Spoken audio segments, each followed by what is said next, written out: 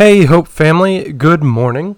In addition to being able to send in your questions for Mark or myself to hopedaily@hopechristianfellowship.org, you can also now sign up to be a part of the Becoming Peacemakers Summer Small Group over at the website, hopechristianfellowship.org.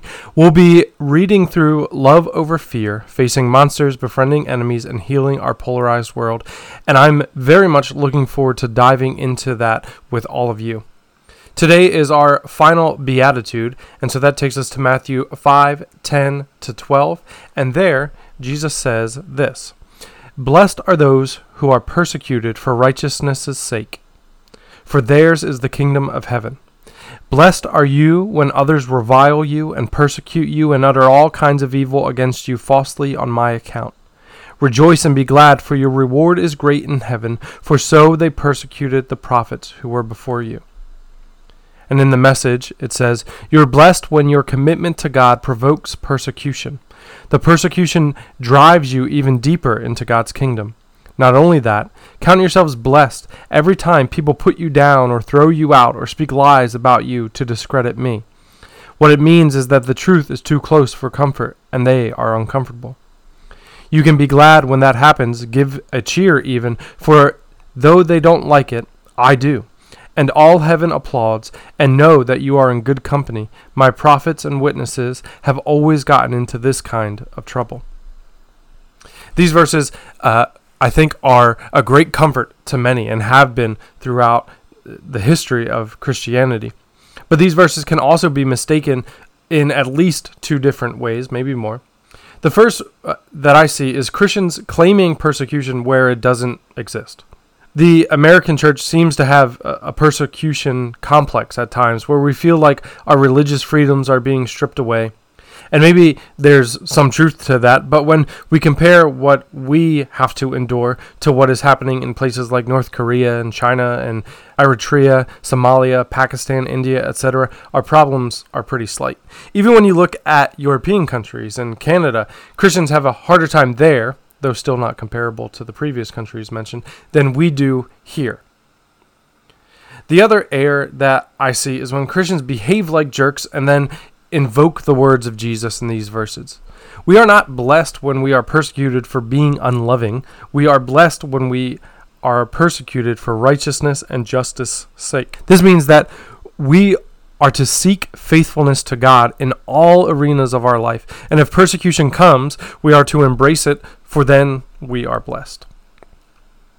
As Jesus told his disciples, the world will hate them because the world hated him. And Jesus says in these verses that I just read, this is how the world treated the prophets.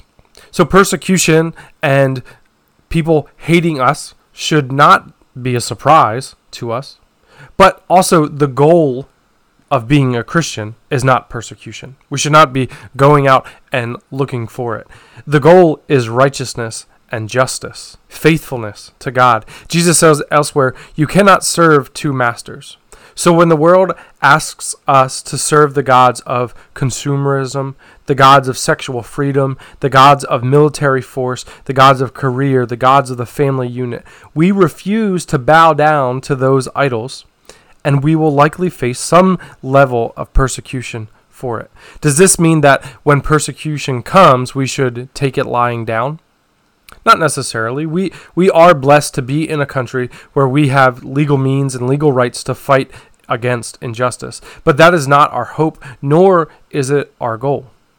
Christians, since the very beginning, have thrived under persecution and under regimes that did not extend to them the freedoms we have been given. In the Message, Eugene Peterson, again, he says, "You're blessed when your commitment to God provokes persecution. The persecution drives you deeper into God's kingdom." I don't pray for persecution. I don't pray that our religious freedoms are taken away. I don't envy those who have to live in those situations. But history does show us that what Eugene Peterson is saying there is true. That for some Christians, certainly when persecution comes, they flee the faith. But for so many more, it drives them deeper into the faith. You're driven deeper and closer into the presence of God. And for that reason, you are blessed. I think of the faith of Shadrach, Meshach, and Abednego, who were told to bow down to the statue of Nebuchadnezzar in the book of Daniel, but they refused. When they were threatened with being thrown into the fire, they said to Nebuchadnezzar, God can save us. God will save us. But even if he doesn't, we refuse. And what was their reward? It was the presence of God in the midst of the fire with them. As we face persecution, whether it is on a big, grand scale or on a small, personal scale, our blessing is not freedom from that persecution, but God's presence in the midst of it. And our ultimate hope and goal is not in removing the uncomfortable nature of the persecution, but faithfulness to it. Blessed are those who are persecuted for righteousness' sake, for theirs is the kingdom of heaven. Blessed are you when others revile you and persecute you and utter all kinds of evil against you falsely on my account. Rejoice and be glad, for your reward is great in heaven, for so they persecuted the prophets who were before you.